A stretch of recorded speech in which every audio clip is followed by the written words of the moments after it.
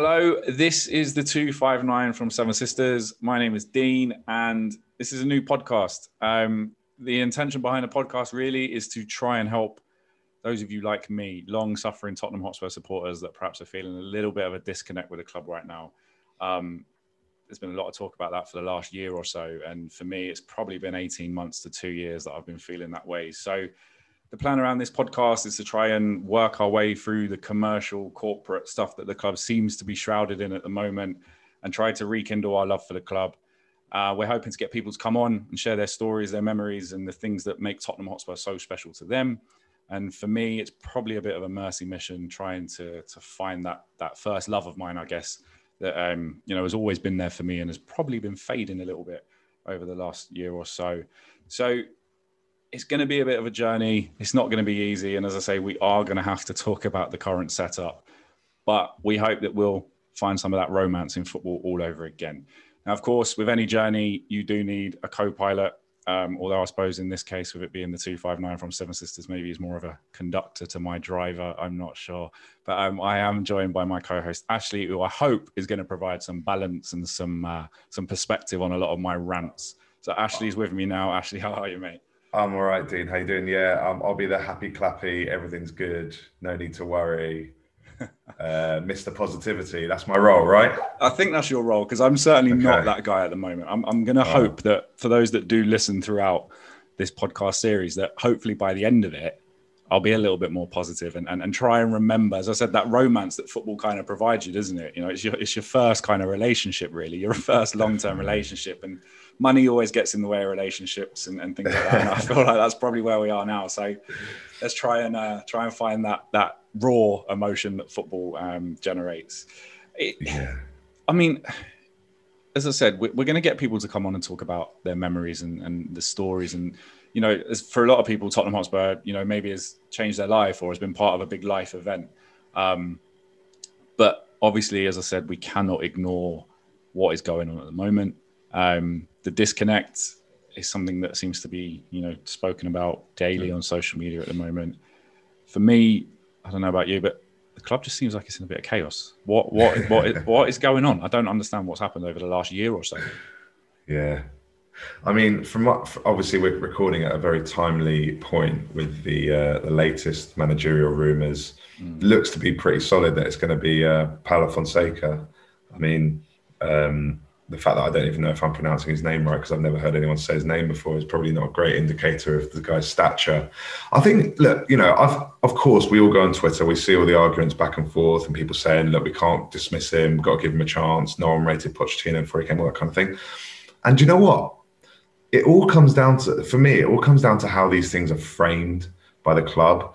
And if you want to get the fans on board, then hinting at the fact you might be willing to bring Mauricio Pochettino back and then following that up by saying that you're in talks with Antonio Conte, who, whatever you think of him, is obviously one of the best managers around in terms of what he's achieved.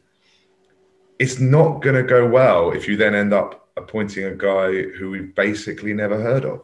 Like, he might turn out to be the next Pochettino or, you know, even better, but you've got to accept that when you frame it in that way, it's not going to go down well.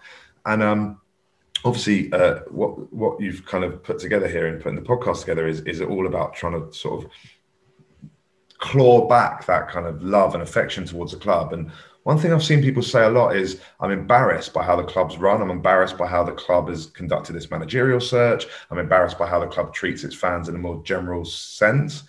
And I totally understand that. But the thing that I always think about is, we shouldn't be embarrassed, right? Me and you didn't decide to charge the fans 60 quid to sit in the upper tier for the Villa game. Me and you didn't decide to sack Mauricio Pochettino, replace him with Jose Mourinho, sack Jose Mourinho, not have a manager lined up. Look, we didn't choose any of this. So I understand why people feel embarrassed, because they are connected to the club and they wear the badge on their chest and they feel like what the club does, it represents them. But the people who made these decisions should be embarrassed. We don't need to be embarrassed. What we need to do is remember that we support the club, and it's not Daniel Levy, and it's not Jose Mourinho or Mauricio Pochettino or whoever happens to be in charge. We support this entity. And I think it's hard to remember that, but that's what I always try and fall back on, is like, I support this entity that is Tottenham Hotspur Football Club that will be here long after I've gone. It was here long before I got here. Yeah. And I kind of feel like that's what we need to get back to, if it's at all possible. Yeah, no, I completely agree with you. And I think at the moment it seems it's hard for so many to kind of think like that. And I think obviously with the European Super League and everything else, and I mean, that's another topic for another day. But, just I think for me at the moment, it seems that we've, I go back to that final season at the Lane. We seem to have all of our ducks in order. We knew what we were doing. Or the Wembley thing was a bit of a mess, but everything else seemed to be there. There was a clear project in place. We knew what we were trying to achieve on the pitch. We knew what we were trying to achieve off the pitch. And then maybe the Wembley thing was the spark for things going wrong. I don't know, but it just seems like decision-making processes have changed. And we've gone from having a very clear plan to you kind of almost get this image now of the board and whoever else are up there making those key decisions, just kind of frantically just going from one kind of solution to the next and not even really assessing them, just kind of go, well, let's just try it. Proper firefighting at the moment. That's what it feels like. And that's the thing that really just, this whole managerial pursuit, and I mean, you said, Fonseca, whatever his name. I've never heard of the fella. I felt like Danny Rose. I had to Google him, and to be perfectly honest with you, the director of football that's coming in, I've never heard of him either. What I have read is very mixed reviews. Maybe he was actually better as a number 2 to someone else at Juve before being given the main job, etc. I don't know. There just feels like there's no structure to the decisions. There's no real plan. And obviously, Conte not happening, Pochettino not happening, whatever. Maybe we are now on 3rd, 4th, 5th solutions. But it just feels, as I said at the beginning, it feels like chaos. It feels like a mess. And I can't see a way out of it at this precise moment in time, because of also that coming at the same time that we've got all of this, discontentment off the pitch as well. Players want to leave, fans not happy. We've now got some random Portuguese guy that's had some success in Ukraine. I don't know. I don't want to judge him before he starts, but it just feels like Look, ultimately, right, when I turn up for the first game next season, I'm going to be wanting us to win just as much as any other game. Of course, I want whoever our manager is to succeed. I wanted Jose Mourinho to succeed, like, as much as it pains me to say it. Of course I did, because he was our manager. But that doesn't mean that we have to not express a view on the guy. And there's nothing really to grab onto that makes you think, this is the guy I want to manage my football club. And hopefully he proves us all wrong. I wrote a blog a little while ago about when Poch first came in. I wasn't convinced. And I remember when we went 1-0 down to Forest in the League Cup, I was like, all right, this is going to only end one way. Like he's not going to turn this round. And that was really early. And then by, almost a moment of fate, he brought on Ryan Mason, Harry Kane. Yeah. And they both scored. I think Mason scored, maybe Kane set up a goal. Anyway, they both made an impact. And it was like, history, the rest is history. So, look, we don't know what's going to happen, but I think it's beyond. It goes above who our manager is at this point. Yeah, no, definitely. I think Wembley's probably an interesting kind of landmark to work from, because obviously some of that was forced upon us, and some of that was done for the long-term good of the club, right?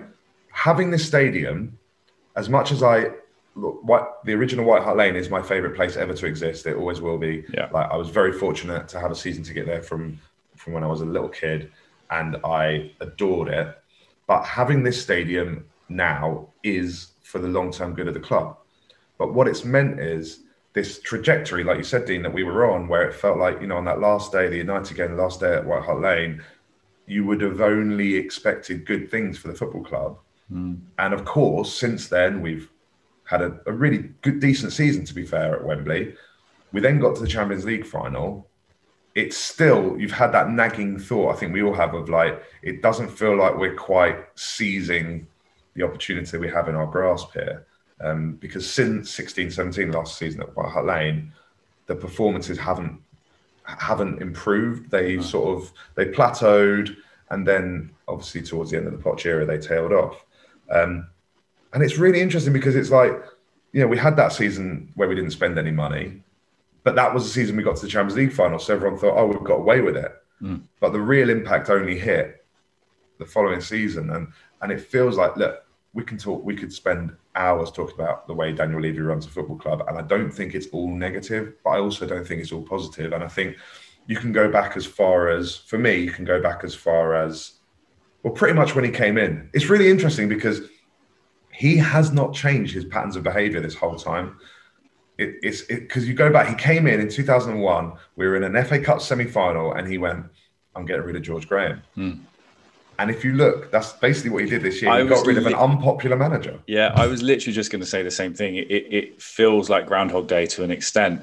Pre-Poch, we were going from short-term appointment to short-term appointment to disaster to disaster. We got Pochettino in.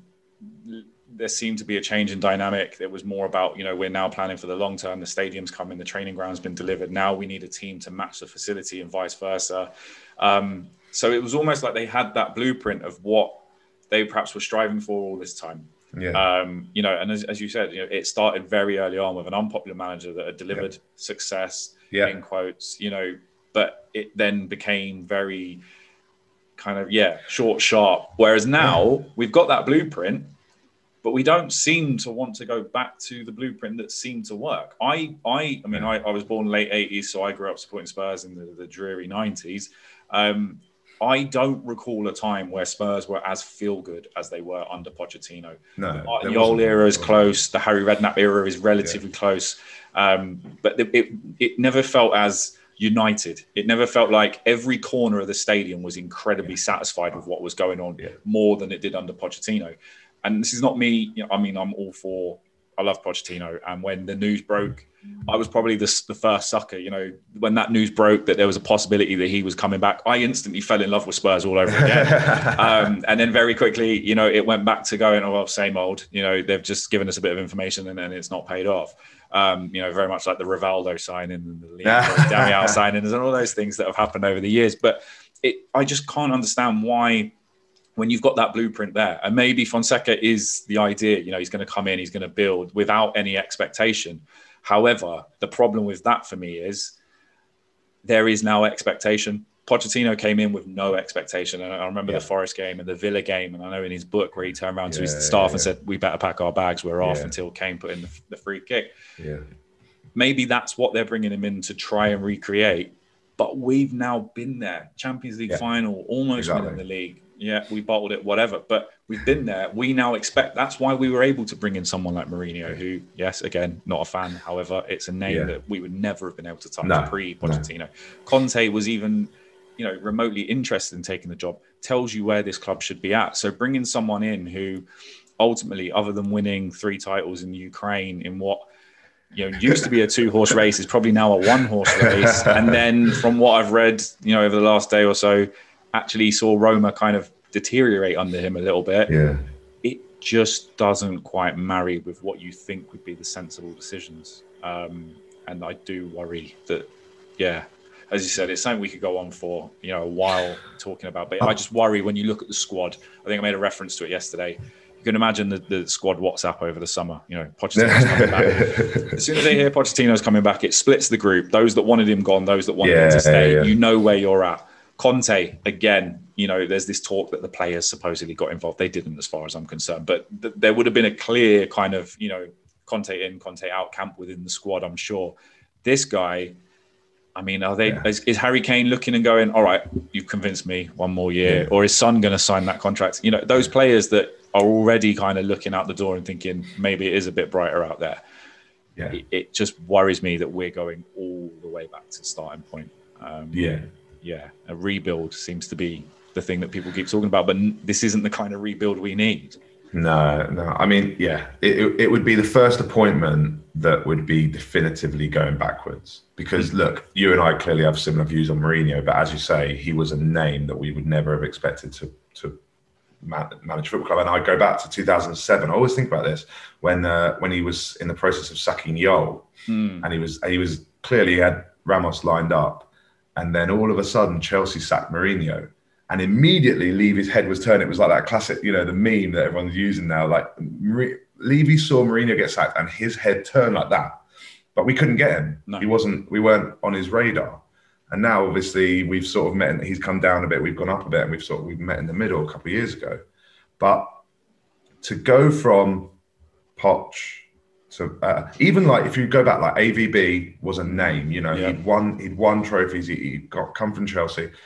Redknapp was a firefighter, but he was a name. So there's that progression of Redknapp to AVB to Poch to Mourinho, like in terms of stature. Yeah. And no one's going, unfortunately for us, no one's going to argue that Paulo Fonseca is, in terms of stature, an upgrade on Mourinho. And I think it's really hard because I think it just deflates the fan base. It just makes us all think our glory years, and yes, I know we didn't win any trophies, but our glory years are now behind us. And we are back to being that 7th or 8th best team in the league, and maybe we'll get a cup run. And it's, you know, of course, that's not what Daniel Levy wants for the club, but that feels like the direction we're heading in right now. Sorry, I know I'm meant to be the happy, clappy, everything's positive. It says it all, though, doesn't it? But yeah, I mean, I just feel like as it stands right now, there needs to the fans are just desperate for something to cling on to. You know, you think back to the near signing of Dybala and what that would have meant. And, you know, even, look, it's not as exciting a name, but even, you know, when we were being linked with Skriniar at centre-back last season, like, we need someone to come in. And obviously we thought Ndombele was going to be that, and we thought Lo Celso was going to be that, and maybe they still will, and maybe Sessegnon will be. And obviously Bale was probably bought almost solely for those aims. But we don't have anything to cling to right now. We don't even know if Gareth Bale's going to be playing football for anyone next season. We don't know where Harry Kane's going to be playing. Like you say, Son still hasn't signed his contract. And outside of those players, I mean, who do we cling on to? What's going to be our great hope for the future? That's just it, isn't it? You do feel like there is. I mean, I've always kind of said it. You know, for me, as I said, growing up supporting Spurs in the 90s and, you know, the early 2000s, we kind of always were in a position where we had one superstar. Always. The rest were very average. Yeah. And eventually that superstar would move on, and then we'd stumble across another superstar. You know, even, you know, fairly recently, I kind of Ginola was always the one. Yeah. I was going to say the name, but the other centre-back that we used to have, and then obviously Ledley King came through. You know, and then you even think along the lines of Michael Carrick, then Modric, Berbatov, those sort of players, they always stood head and shoulders above the rest. We did get to a point where the players were all kind of standing shoulder to shoulder. There was the odd standout. Whereas now, we before the manager's even in place, you do feel like the quality of the squad is falling very quickly back into that kind of position. And that's what worries me. And I think one of the things actually, and I think it kind of sums up what a mess this summer has been and how much of a kind of a roller coaster the whole sort of the whether it's, you know, been the genuine journey from Pochettino to Conte, I don't know. Whether it's just been PR spin, whether it's been journalism, I don't know. But when we were linked with Conte, I kind of had flashbacks to the Arneson Santini summer, you know, where it felt as if, okay, so we've made a decision. We're bringing in a reputable director of football. He's going and been working with a manager with, you know, a fantastic reputation on the top level. And then it all just kind of just unraveled quite quickly. But underneath that was this building of a squad. You know, I remember some of Arneson's transfers were brilliant. I mean, some of them, some of them were really, really good, and they really did elevate us to another level. And then obviously Martin Jol came in and took it kind of on and you know, and allowed them to play football. I kind of had that feeling where I felt something happening here. You know, we're bringing in the director of football. He knows the manager. He knows what the manager's capable of. The manager knows exactly what he wants to get out of a team. We've got this level of players that can be there to carry us forward. And then there's another level that we really need to build on. It all felt very familiar. And I think that's what, for me, again, Conte was a name where I was like, I don't know about the style of football, etc. However, there was that moment where I kind of went, this could work because this is what kickstarted us last time we did this. And then now that Conte's obviously seemingly walked away, it doesn't feel like it has that kind of level of oomph that perhaps it did bringing in a manager of his stature. You know, you now look at the transfer market and you go from being linked with someone like Lukaku, for example, to I've just seen that we've been linked with a guy that's playing in the MLS, and you know, and I'm ignorant to the MLS. I don't know who he is. He may well be a world beater, but it kind of shows the level, isn't it? And that's a worry. I mean, it is a worry, and you know, we've had we've had directors of football over the years that have been good, bad, and indifferent. And I think it's interesting because Arneson actually did do pretty well, and then Kamoli, to be fair to him, did make some good signings as well. But what we keep saying is that it doesn't feel like there's any kind of strategy behind any of this. It doesn't feel like Daniel Levy knows how he wants his football team to run. He knows how he wants the club to run off the pitch, fine. But when it comes to how the team should be set up in terms of who makes the transfers, who picks a team, those kind of things, it feels very, very disjointed. I think it always has done. So, we get rid of one director of football and then there's not an immediate replacement. We change the structure. Paul Mitchell comes in, Paul Mitchell goes out. Then Steve Hitchens come in, and we don't really know what Steve Hitchens' role is, other than it seems like he's heavily involved in recruitment. And I know there's that whole thing about him hating January transfer window, and I get what he meant with that. I'm not gonna slate him on that. Yeah. But now we almost certainly bringing in the guy from Juve, but we don't know if that means Steve Hitchens sticks around or not. If it does mean Steve Hitchens sticks around, then what's the new guy doing that Steve Hitchens wasn't already doing? I mean, there's so many questions. There's so much uncertainty. And I think, you just look at what we have to look forward to, and it's a bit of a struggle, especially knowing that we all know that Harry Kane does not want to be at the club. So, and in terms of who we bring in, look, there's a strong. I totally do think that there is an argument to say you cash in on Harry Kane at the age of 28, you get minimum 150 million, hopefully, for him, and you spend it wisely, and you could build a proper team with that money. You could, right? Yeah. But do any of us have any confidence that we will spend that money wisely? That's just it, isn't it? I mean, we've been here before. Obviously, the whole whole joke around Bale replacing Bale. I mean, I'll hold my hands up. The one thing I will say is I don't actually think that summer's recruitment was as bad as people think it is. Yeah, I think that's fair. I mean, Ericsson alone, you could argue, paid it back. Ericsson was unbelievable for us, and was absolutely the centre of our best years under Poch. Lamela has been a solid contributor. Yeah. The others were fairly iffy, I think you'd have to say. I was having a conversation with someone the other day, and I made reference to Paulinho. And oh my God. See now. All right. All I'll say is I was at the Burnley away game, all right, when he had that shot that I think went off for a goal kick to the other it went so far wide, it was ridiculous. I know what you're saying. I was also there at Cardiff away when he scored a late winner. So fair enough, a back flick winner. Go on. You tell me what you think. No. I was going to say I don't think he was as bad as people made out. I just don't think that he necessarily fitted in with the other players that we brought in. Because if you think about it, the goals that he did score, and he got a few that season. He was arriving late in the box. He was probably occupying those spaces that Ericsson would occupy. But the one that I really liked, and I think he was in the same summer, and obviously we're both relatively local to each other, just on the outskirts of Watford. Etienne Capoue, one that I really liked. I was there. So the first game of that season was Palace away, and he came on. I think he came on at half time. And I was like, all right, yeah, he is proper. He's a proper midfielder. He's just going to spray the ball about. He can stick his foot in. I was like, yeah, Capoue. Capue's going to be the one.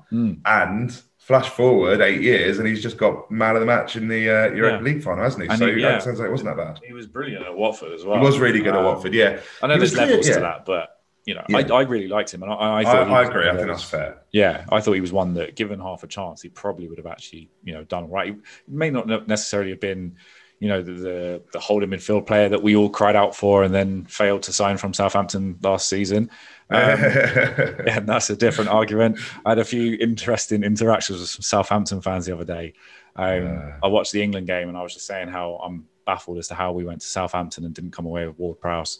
And they were kind of laughing, saying that at the time they remember plenty of Spurs fans saying that we'd signed their best central midfield player, and I'm not a fan of Højbjerg. Do you know what? I rate him. I'm just not sure that he's what we think he is, or what we're led to believe he is. I think he fancies himself as a better footballer than he is. I think he fancies himself as more important than he is. Yeah. I think there's a problem for me with him is that I think he's a real representation of what Mourinho was trying to achieve with the team. I refer to him as he's a bit of a fist pumper. You know, he runs around giving it all that. Exactly. I can't stand this whole Viking thing that they're trying to push with him. You can see the club like the Viking. It's like, do you know what? Like, yeah, all right, I get it. He's Danish, but like, just he's not.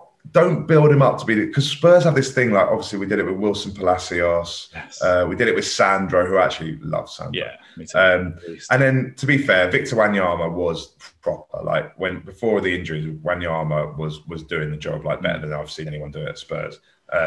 But Højbjerg isn't that player, and I think there's a role for him. But actually, to be fair, one of my mates has been saying it all season, like Højbjerg's not a holder, and I've had to kind of gradually go, do you know what? You're right about that. Like, he's not a holder, but then what's his role? Can he do enough going forward to justify it? I mean, you know, he has scored a couple of goals more recently, but yeah.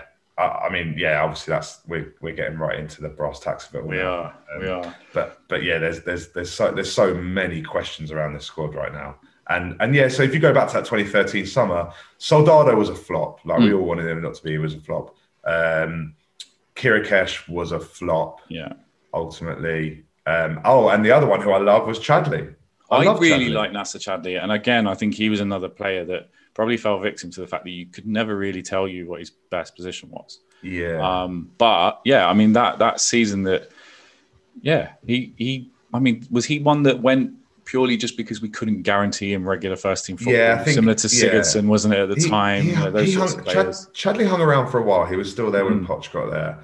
And then he sort of, he was just getting gradually phased out, but still in the Belgium squad to this day for the Euros. Unbelievable. But yeah, no, Chadli was probably my favourite of that group. Obviously, Eriksen was clearly the best player. And yeah, you're right. It wasn't a total success, but it wasn't necessarily the failure that people say it was. When you look at, we got an unbelievable contribution from Eriksen. Lamela was a solid, you know.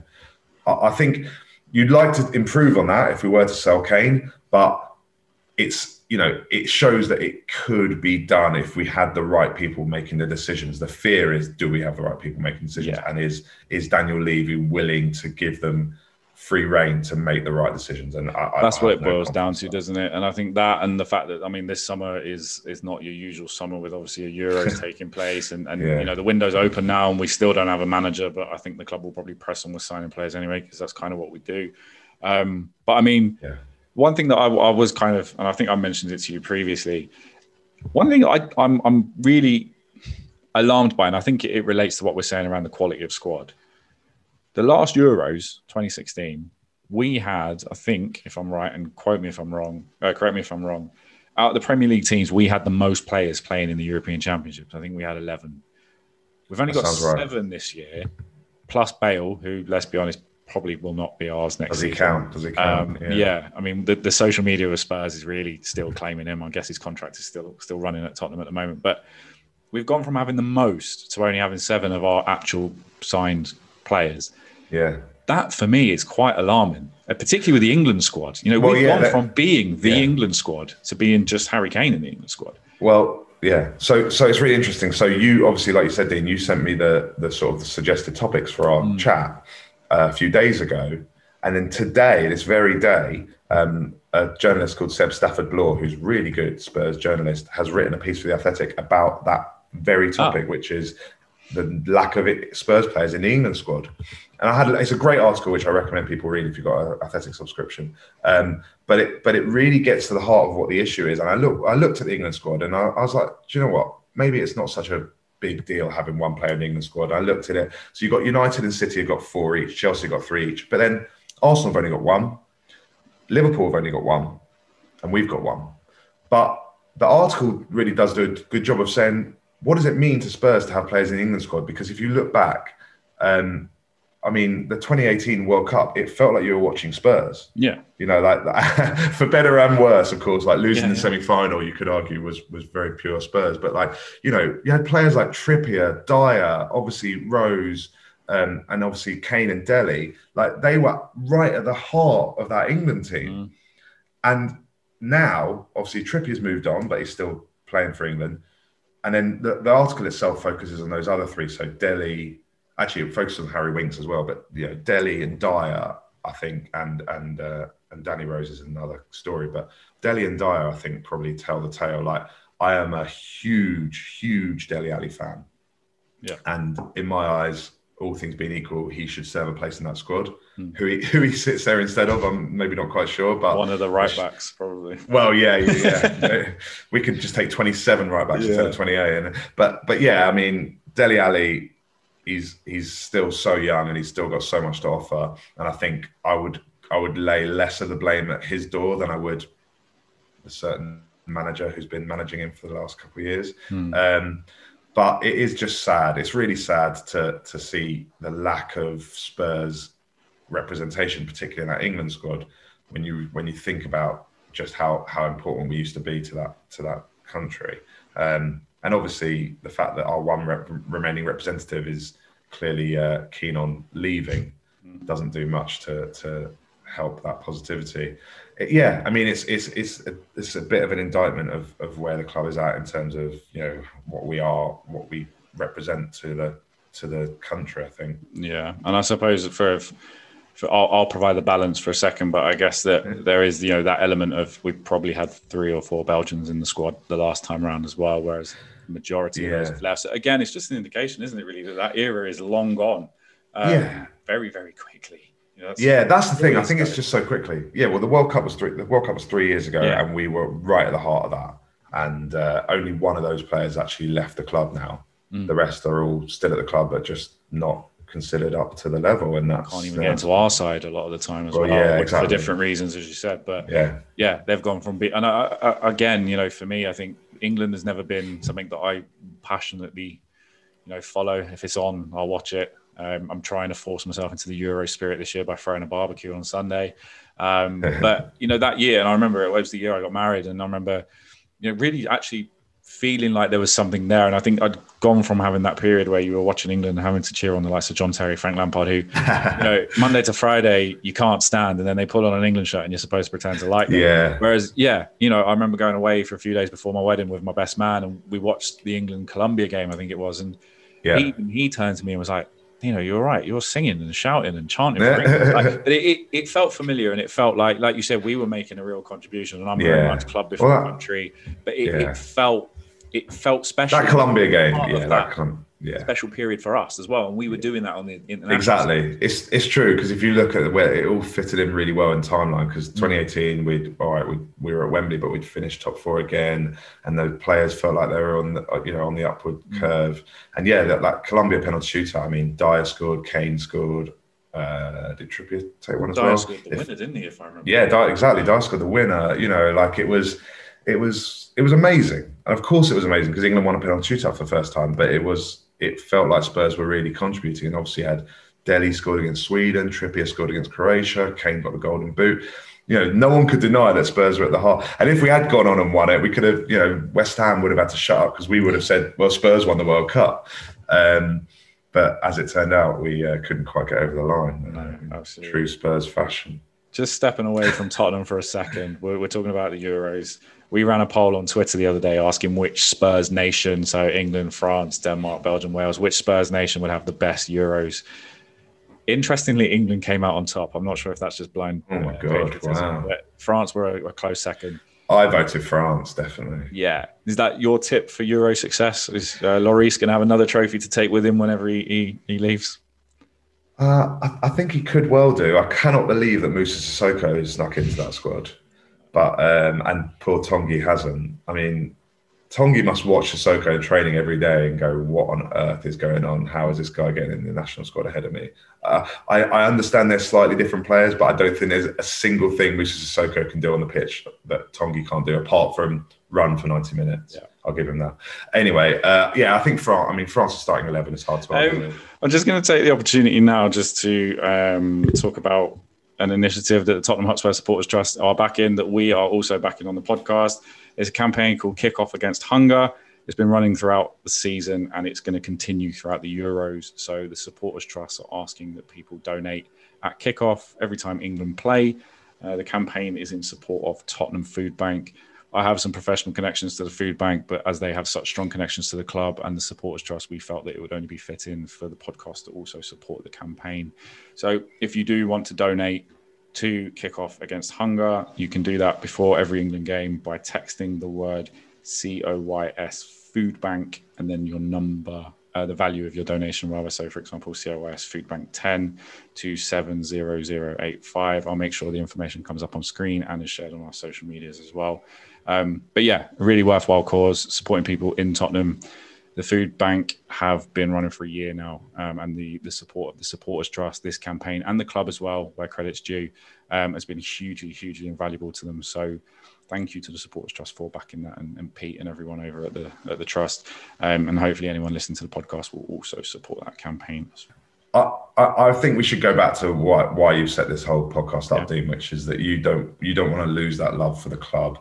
And you know, we both got young children who we're trying to bring up as Spurs fans. And I think 3 or 4 years ago, I think we probably thought we had it made, and that, you know, we're going to bring our kids up in a golden era of Tottenham Hotspur. And it is tough to see that potentially slip away. But I think we should try and take hope from the fact that, look, I said this to you before we started talking on air. I don't believe that there's a single person involved with Tottenham Hotspur Football Club who doesn't want the best for the club.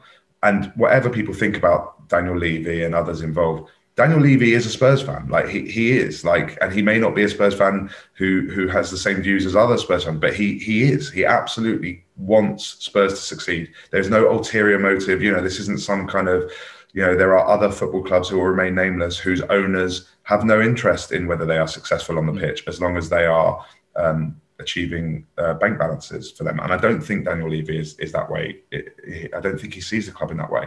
So we have to believe, and we have to cling to the fact that Daniel Levy, Steve Hitchen, everyone else who makes decisions at Spurs wants us to be successful. Whether they are capable of delivering that remains to be seen. But all we can do is, of course we can moan, of course we can express our views, but we have to hope that that somehow, some way, everything's going to come together.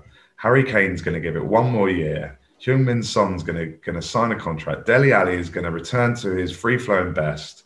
We're going to sign at least one centre-back who's going to stand alongside Toby or Jaffet or Joe Rodon or whoever it is, and we're going to have this unbelievable season that comes from nowhere.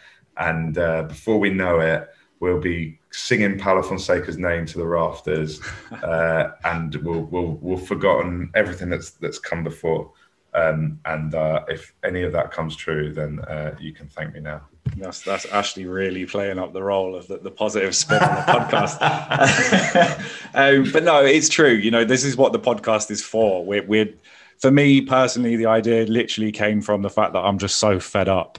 And not just fed up with the football, because listen, I'm a Spurs fan, and as I said, I've grown up supporting Tottenham in the 90s when we were absolute garbage.